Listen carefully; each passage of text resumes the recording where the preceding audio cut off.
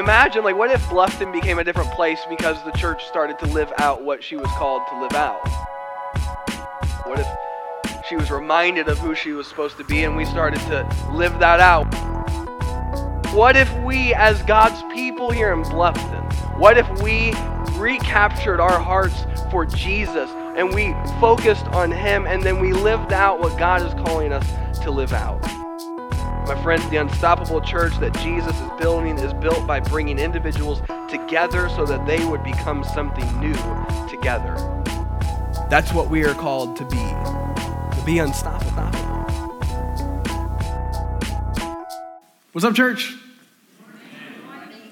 Aaron's got some talent, right?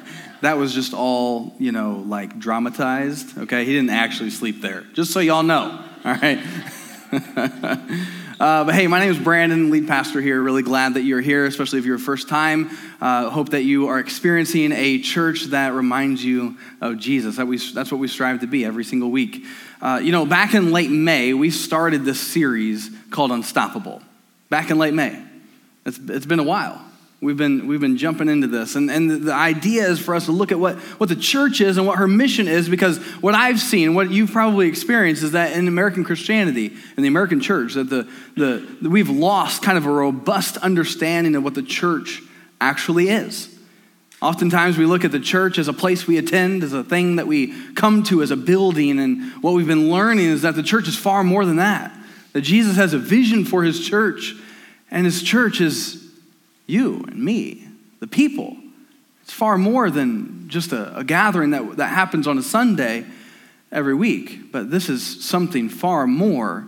Back when last year, when Sarah and I were navigating where we were gonna go, where was God calling us to, and we visited FCC, visited Bluffton for the very first time. The search team had a dinner, and they asked me to prepare a devotion.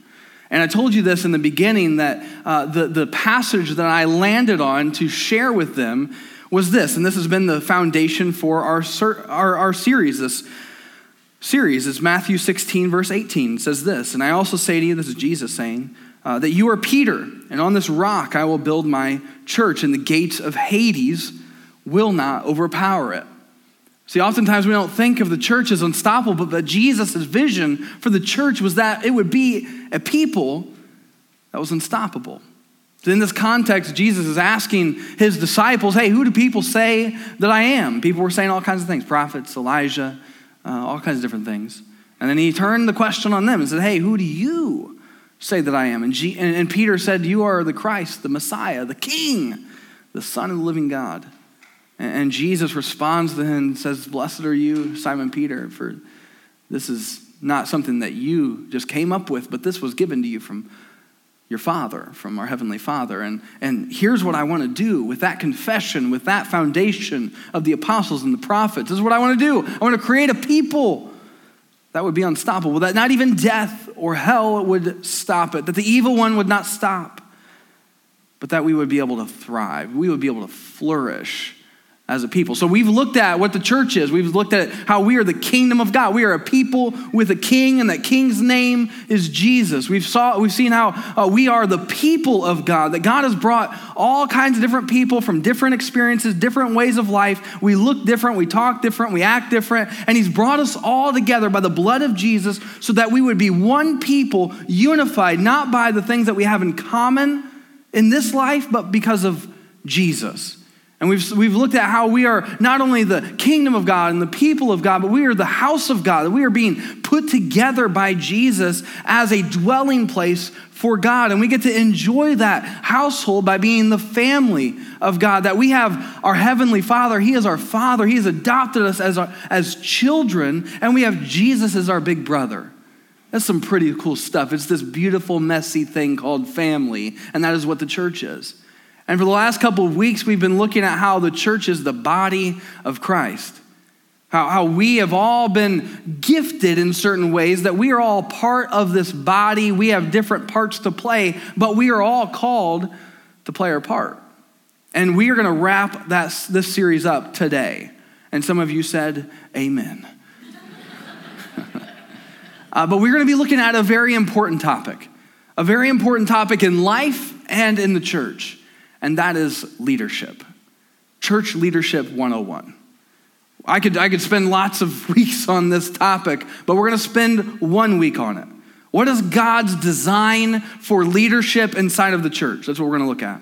Now, many of us, we know what leadership done well is like. Like when leaders lead well, everyone wins, right? Everything kind of goes where it's supposed to go. Leadership, when it's done well, it makes everyone win. It makes all the difference. John Maxwell, a former pastor and leadership guru, said this: "The pessimist complains about the wind. The optimist expects it to change. The leader adjusts the sails." That's what a leader does. A leader looks at what is and says, this is where we're going, and they are a part of us going there. That's what leadership done well is like. But too many of us, right, we've experienced leadership done poorly in all walks of life, in our home, in our workplace, in our schools, in our teams, on the teams that you watch on TV. Just fire that coach, right? You've seen leadership done poorly. Any Star Wars fans in here? Or at least you've seen the originals? Okay, all right. And that's what I mean, Star Wars fans. I like all of the other ones too. Not episodes 1 and 2. 3's, anyway. So there's a scene in Star Wars where Darth Vader, he comes into the room. And Darth Vader's the bad guy, okay? Just so everyone is understanding what's happening here. Darth Vader doesn't sound like a friendly guy, right? I mean, just his name, it kind of gives it away. Darth Vader. He walks into the room and the Empire is having this council and they're discussing the awesomeness of their Death Star. Now, the Death Star is not a very fun thing if you're the receiving end of what it does, okay? Because it's a Death Star. In other words, it destroys planets. Okay, it's not a thing that you want to just get in the way of. You know what I'm saying? It wouldn't be good. So they're talking about, this is amazing. The rebellion is done. The republic is done. We are the empire. We will reign supreme. It's all good. And they're getting a little cocky. And Darth Vader says, hey, I get what you guys are doing, this technologically advanced thing. It's pretty cool. But you need not forget the ultimate high power in Star Wars universe, which was the Force. And Darth Vader's very devoted to the dark side of the Force. And there's this one guy who objects to Darth Vader's idea of this ancient religion having any kind of relevance in their day and time. And he says, you know what, Darth Vader, just keep your little fairy tale, superstitious stuff out of here. We've got what we need in Darth Vader. Because this guy objected to his opinion, he starts to use the Force to choke the guy almost to death. Let me just say, that's leadership done poorly. You know what I'm saying? That's not how you want to lead, okay? Leaders, if someone is disagreeing with you in a meeting, and you're like, this is where we got to go, and you always got one at least, who's like, you know what, that's probably not a good idea. Don't choke them to death, okay? Amen? We can all go home. You've learned your lesson. I'm just kidding. But we all probably have bosses that we've thought of, and they kind of remind us of Darth Vader. Maybe don't force choke people, but they kind of make you feel like that's what's happening to you. Anybody there? Mike, don't raise your hand, okay?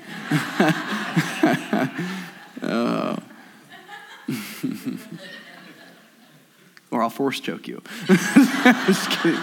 Just kidding, I wouldn't do that. Force nothing. Anyway, this is falling off the rails. I remember back in Cincinnati at the church I served at, I became good friends with the worship pastor there. His name's Jay. And I remember he was telling me the story years later about his first staff meeting on staff at the Crossing, okay? So he comes into the staff meeting. He had been used to a leadership culture that was much more like the Darth Vader story than the optimal kind of church situation, okay? So this leader would force choke people in the name of Jesus. That's kind of what he was used to. And so he comes into the staff meeting. He doesn't know what to expect. He kind of has an idea, but he comes in and Kenny, the lead pastor, is sharing some kind of big idea and he's really excited about it. And then as he's done sharing his idea, this other guy in the room, Brandon, was like, that's not a good idea. I just openly disagreed, strongly disagreed, said this is probably not the way we need to go. I don't even remember what the conversation was about, but Jay told me when I said that, he was like, oh no, what is about to go down? Because this is not what he was used to. See, we had a healthy leadership culture inside of the staff where we could openly kind of like discuss things and work things out together. But he was not used to that. See, many of us, we've kind of ingrained cultures, whether at our workplace or our home or whatever it is, where we kind of have been plagued and stained by bad leadership. And for him, that was just a no. You don't speak your mind against that person.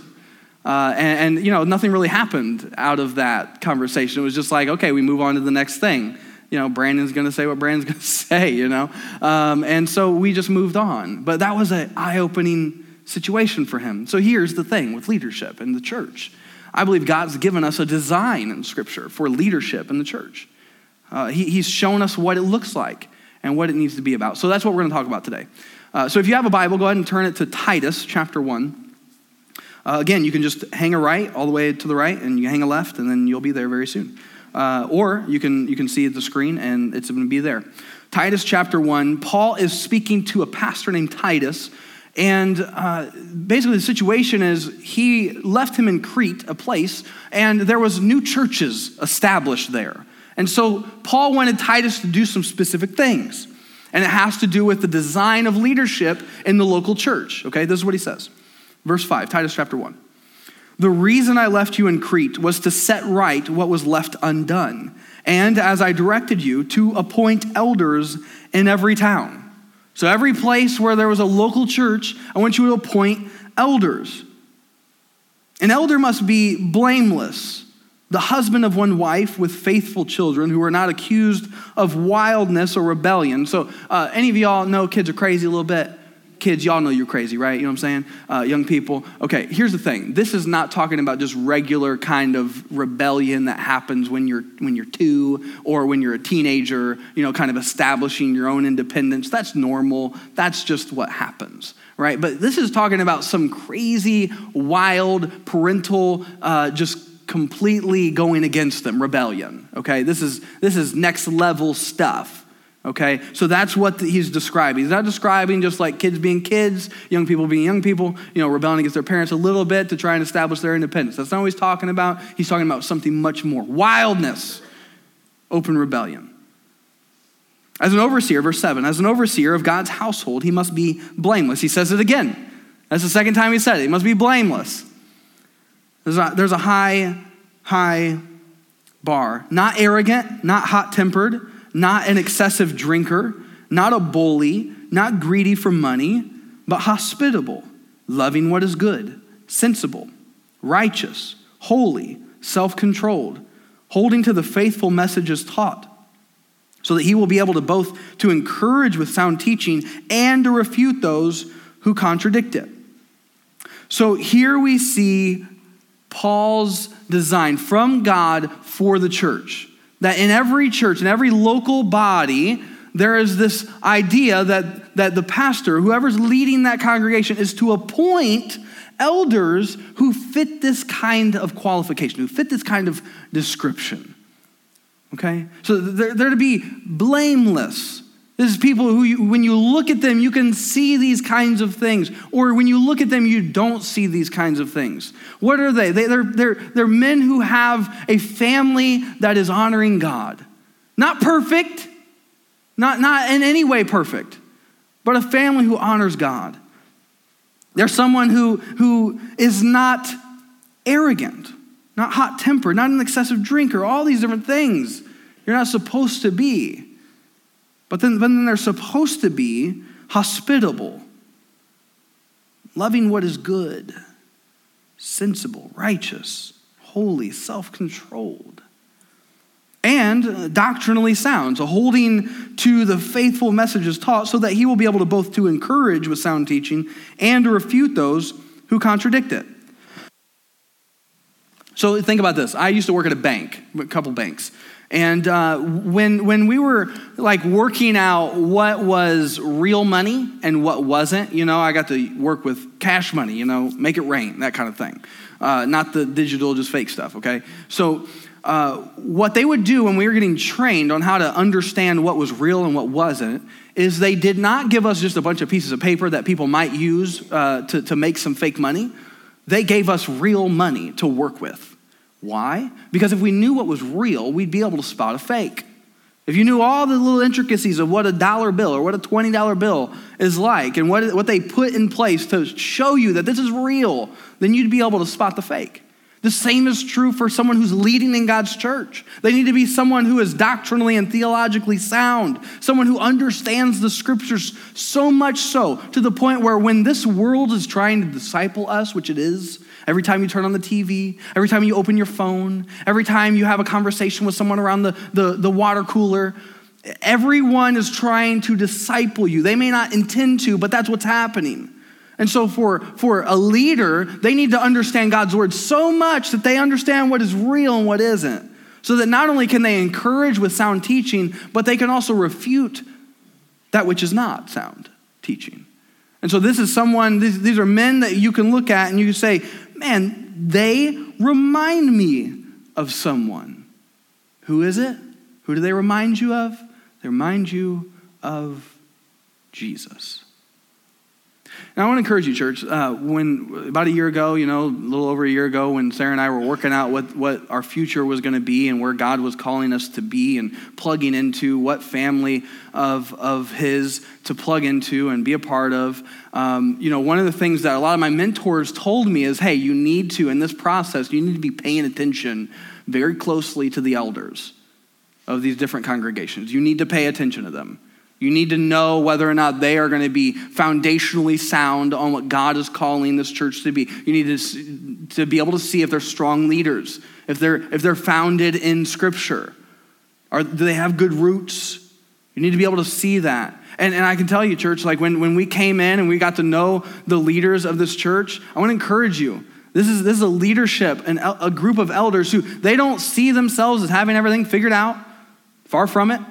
But they are hungry to grow. They're hungry to honor God in the way that they lead. And because I knew the story of what FCC had been through in the past few years, I could see a group when they've gone through the storm, they've gone through the battle, and they came out on the other side unified and persevered through that. I could see that this was a group of men that I could partner with, and I know that when we go through storms in the future, they're not going to shrink back from the battle.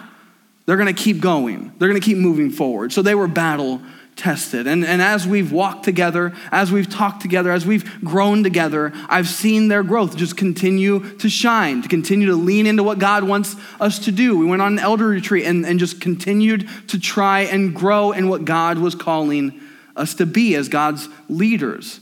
And so I just want to encourage you that when we think about what these qualifications are, I can see it in our leaders. Now, that's not to give them like permission to be like, oh, it's just fine, we're good, we've arrived. No, that's the point. We always are trying to grow. We are always trying to take a step forward in how we are living our lives. And you can notice that when Paul's talking about these qualifications for an elder, he's not talking about like those who are most popular, those who have the most business acumen, those who are the most accomplished, those are the most whatever. They're talking about who they are.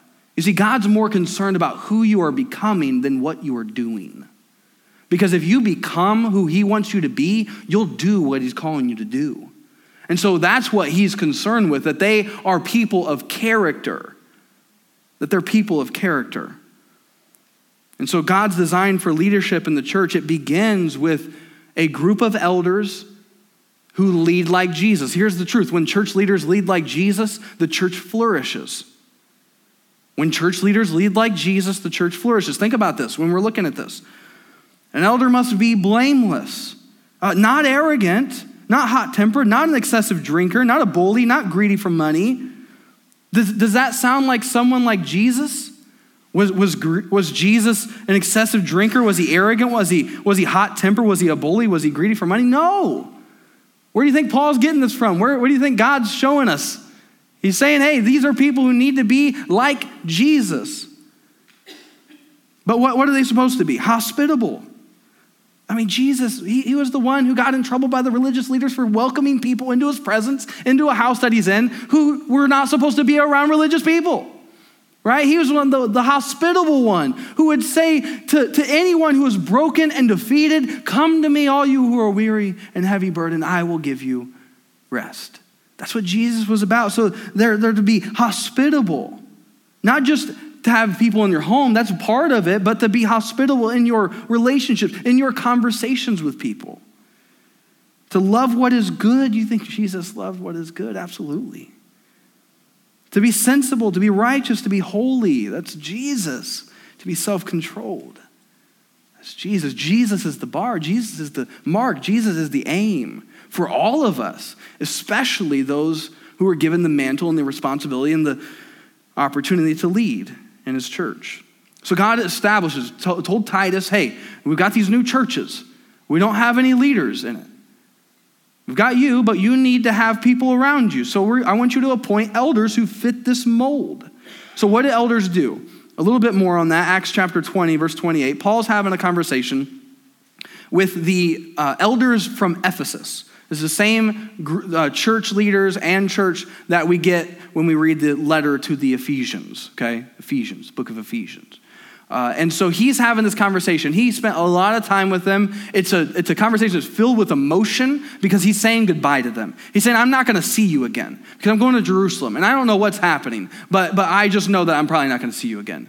So this group of men, they had loved each other, they had cared for each other, they adored each other, and they're having this conversation. And then Paul does what Paul always seems to do, and he calls them to be reminded of what their calling is and what they're called to do in that calling. And he says this in Acts chapter 20, verse 28. He says this, be on guard for yourselves and for all the flock of which the Holy Spirit has appointed you as overseers to shepherd the church of God, which he purchased with his own blood. So I don't know if we have any shepherds, like legit shepherds in the room. Like you got some sheep and you guide them throughout the pasture and stuff. Nobody? Okay. So I want to give you a little bit of understanding, basic understanding what a shepherd is supposed to do. They're to do two things, to protect the flock and to guide the flock. Because sheep need to be guided to where they can eat, to where they can drink, to where they can flourish. They need to be protected from things out there coming in and defeating them, destroying them, eating them, that kind of thing. And so that's what a shepherd is to do. They live among the sheep, live among the flock, and they're to protect and to guide. That's what an elder team is supposed to do inside of God's church, to protect and to guide. You see, we are really big about the Bible around here, and so we want our leadership structure to be informed by the Bible. So we begin there. We begin with elders. And then we move on to Ephesians chapter 4, where we can see another element of God's design for leadership in the church. Ephesians chapter 4. This is what Paul says to this church. Verse 11. He says this, and he himself gave some to be apostles, some prophets, some evangelists, some pastors and teachers, equipping the saints for the work of ministry to build up the body of Christ until we all reach unity in the faith and in the knowledge of God's Son, growing into maturity with a stature measured by Christ's fullness. Then we will no longer be little children tossed by the waves and blown around by every wind of teaching, but by human cunning with cleverness in the techniques of deceit. But speaking the truth in love, let us grow in every way into him who is the head, Christ. From him, the whole body, fitted and knit together by every supporting ligament, promotes the growth of the body for building up itself in love by the proper working of each individual part. It sounds familiar, right? What we've been talking about the last 2 weeks, the body of Christ. We could go there, but we're not going to go there. We're going to go to the beginning of this and kind of focus. Ephesians chapter 4, verse 11, it says, and he himself gave some to be apostles. So at the time of this writing, the apostles were still around. An apostle was strictly defined as someone who had witnessed the risen Christ, okay? So these were people who had the message of Jesus from being eyewitnesses. That was one of the prerequisites to be an apostle. And so I don't know about you, but there's been some time between then and now, okay? I'm not that old. You are not either. to be someone who witnessed the risen Christ in that moment. So what do we do with this? Some to be apostles. Well, here's the reality. I think what we see in Scripture saying is that the office of apostleship is no longer here. But there are people who have gifts of apostleship.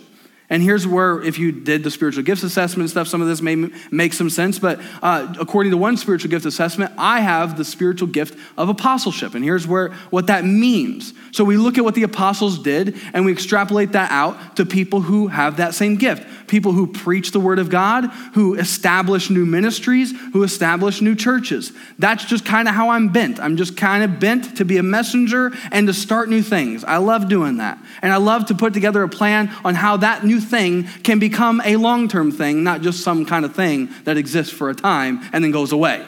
Amen? Okay, so that's an apostle, some to be apostles. Then he says some to be prophets. Now, plainly speaking, a prophet is someone who simply speaks the words of God. In the Old Testament, thus saith the Lord. God said this to me, I'm saying it to you. Now we have the word of God. So a prophet is simply someone who has giftedness to be able to take what God's word says, to apply it to a particular situation, to a particular people who are dealing with some kind of particular thing, and apply God's word to it. That's what a prophet does. These are people who minister the word of God to the church. He gave some to be evangelists. Now we're all called to be evangelists. We're all called to be people who evangelize, to tell people about our faith, right? Because we want people to know Jesus.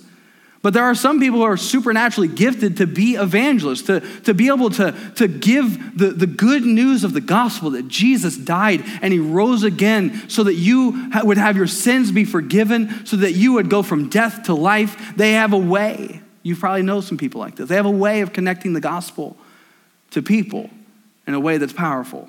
He gave some to be evangelists, some to be pastors. This hearkening back to this idea of a shepherd, someone who leads, someone who guides, someone who cares for the flock. And he gave some to be teachers, someone who can open up the word of God and teach it in a way where people who may not have understood that prior to, they understand it now. And so what you see here is that these are all ministers of the word of God. That's the commonality here. It all comes back to doing something with the word of God to the people. Why? For what? And this is where I would say that we get our staff, pastors from. This is why we have them. Because we see in Scripture that there are particular people who are called to be ministers of the word of God. Why? And here's where this kind of gets a little bit dicey for some churches. Verse 12, this is what it says. Why do we do all that? Why? To equip the saints, equipping the saints for the work of ministry and to build up the body of Christ. I think two things church leaders do. Church leaders do two things. What do? They equip the saints for the work of ministry and they build up the body of Christ. See, in too many churches, oftentimes what the staff is looked at is the hired hands who do all the work of ministry. You ever been a part of that? Maybe you believe that. But here's the thing. I'm going to tell our staff, I'm going to tell our leaders, our ministry leaders, who I encourage them to be about this too, that we are called as leaders in the church to equip the saints for works of ministry. Why? Because that's what the Bible tells us to do. That's a part of our job description. That's part of our calling. That's part of what we do. So oftentimes what happens in the staff, just to peel back the curtain for you a little bit, we work on other days than Sunday, in case you didn't know that. But what can happen is our focus throughout the week is only on Sunday. That can happen because you know what? Sunday comes like every week. Did y'all notice that? It's just like, we got to have something to say, that kind of thing. Well, what God's word is telling us that there's much more work than just Sunday to Sunday ministry. We are called to be equippers of the saints. And guess who the saints are, y'all? All of us. Look around. You may not look at yourself as a saint, but God does. You're a sinner saved by grace, and guess what that makes you? A saint. You don't have to be Mother Teresa to be a saint, y'all. You can be a saint. You are a saint. That's what God's word says. So what do we are supposed to do as pastors, as leaders? What are we called to do?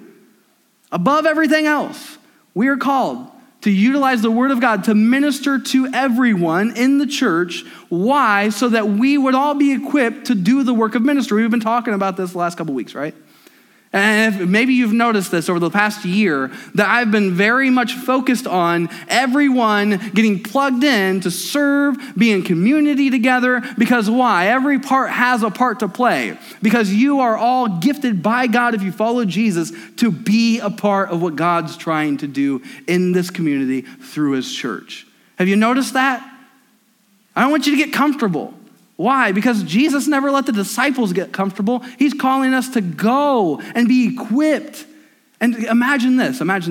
How much more can be done in God's kingdom, in our church, in our community, if 250, maybe 300 people all tapped into what the Holy Spirit's trying to do in them, and they said, "Here am I, Lord, send me. I'll do whatever you want. I'll use my gifts for your glory." Amen. How much more can be done if 250 or 300 people did that compared to 4? Yes, that's just logical, right? That just makes sense. And that's how God has designed the church to be. So the staff is not the hired hands to do all the work. No. Yes, we're going to be doing the work right alongside of you. But our goal is to equip you so that you can do the works of ministry, so that you can be a blessing to people, so that you can use your gifts to build up the body of Christ. And what happens when the church is built up? What happens when the church reaches this point? Well, we will grow both deep and wide. We will reach maturity in the faith. What does it say in that following verse? Ephesians chapter 4, verse 13, until we all reach unity in the faith and in the knowledge of God's Son, growing into, what's that word, church? Growing into, and we'll do it again, growing into, there you go, with a stature measured by Christ's fullness. Does it sound like we've got some work to do? Does it sound like our job is done? Until we will all reach unity in the faith and the knowledge of God's Son? You got some more things to learn? Yes? Amen. So we've got some more work to be done.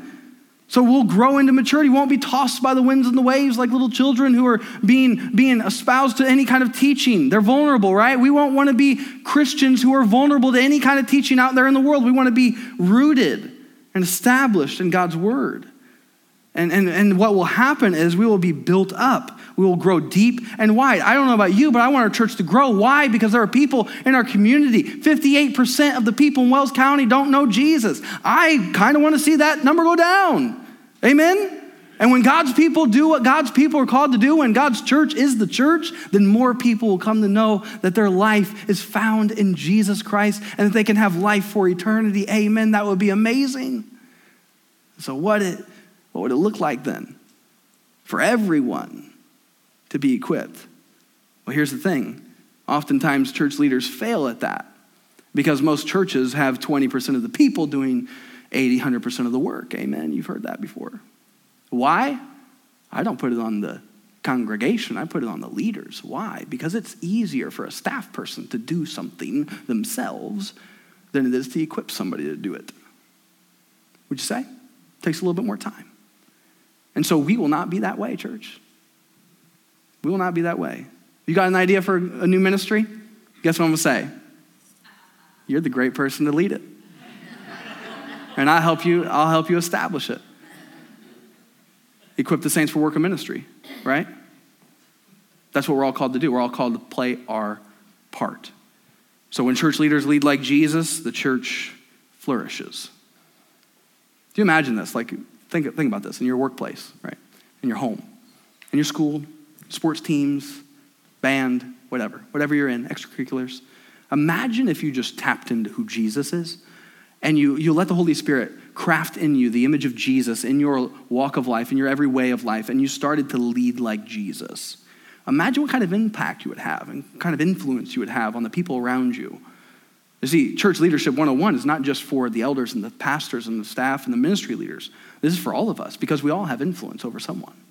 We all have spheres of influence. And if we lead like Jesus, then we will make a difference. You can tweet that. If we lead like Jesus, we'll make a difference. Why? Because that's what Jesus does. We take on the posture of a servant. Jesus, before he was about to get arrested, what did he do? He took on the place of complete servanthood, the lowest place. And what did he do for the disciples in the upper room before they had a meal? He washed their feet. And y'all, this is not just like, we went outside with some shoes on and they kind of stink a little bit. No. This is like I wear wooden sandals. I'm walking on the road where donkeys and horses walk. And I don't know about y'all, they don't use toilets. So guess what's on the ground? Guess what you might step in? They didn't have paved roads. So it's going to be nasty. So the lowest servant would always do that. But what did Jesus do? He got down and he washed their feet. So what does it look like to lead like Jesus? It looks like to serve like Jesus does. So all of us, we can take on that posture of servanthood, because many of you are leaders in your workplace, you're leaders in your school, you're leaders in some kind of area. Parents, you're leaders in your home. What if we led like Jesus? What if we just tapped into that? I think there would be some beautiful things happening. Church, I believe the future is bright for FCC. Why? Because we have a leadership who is not satisfied with status quo, is not satisfied where they are in their walk with God, but they're leaning in and trying to grow. They're trying to grow. And as long as we keep that attitude, as long as we continue to try and lead like Jesus, I believe the church will flourish. But we all have a part to play. And you know me, I'm going to give you some homework. So, 3 things. Your part to play. First, lean in to be equipped. If the foundational thing that a leader is supposed to do in God's church is to equip the saints for works of ministry, then guess what that means for the saints? The saints have to lean in to be equipped for the works of ministry. It's kind of hard to equip someone who doesn't want to be equipped. Amen? You can't train someone who's not willing to be coachable, trainable. And so many of you've taken the spiritual gifts assessments, you've been considering that, and we're reaching out to you. What are those? Or do you feel like you're serving in your area of giftedness? We've been talking about that with you, and some of you, we will be talking to you about that. And what we want to see, what we want to do is to equip you to do the gift, to utilize that for the building up of the body of Christ.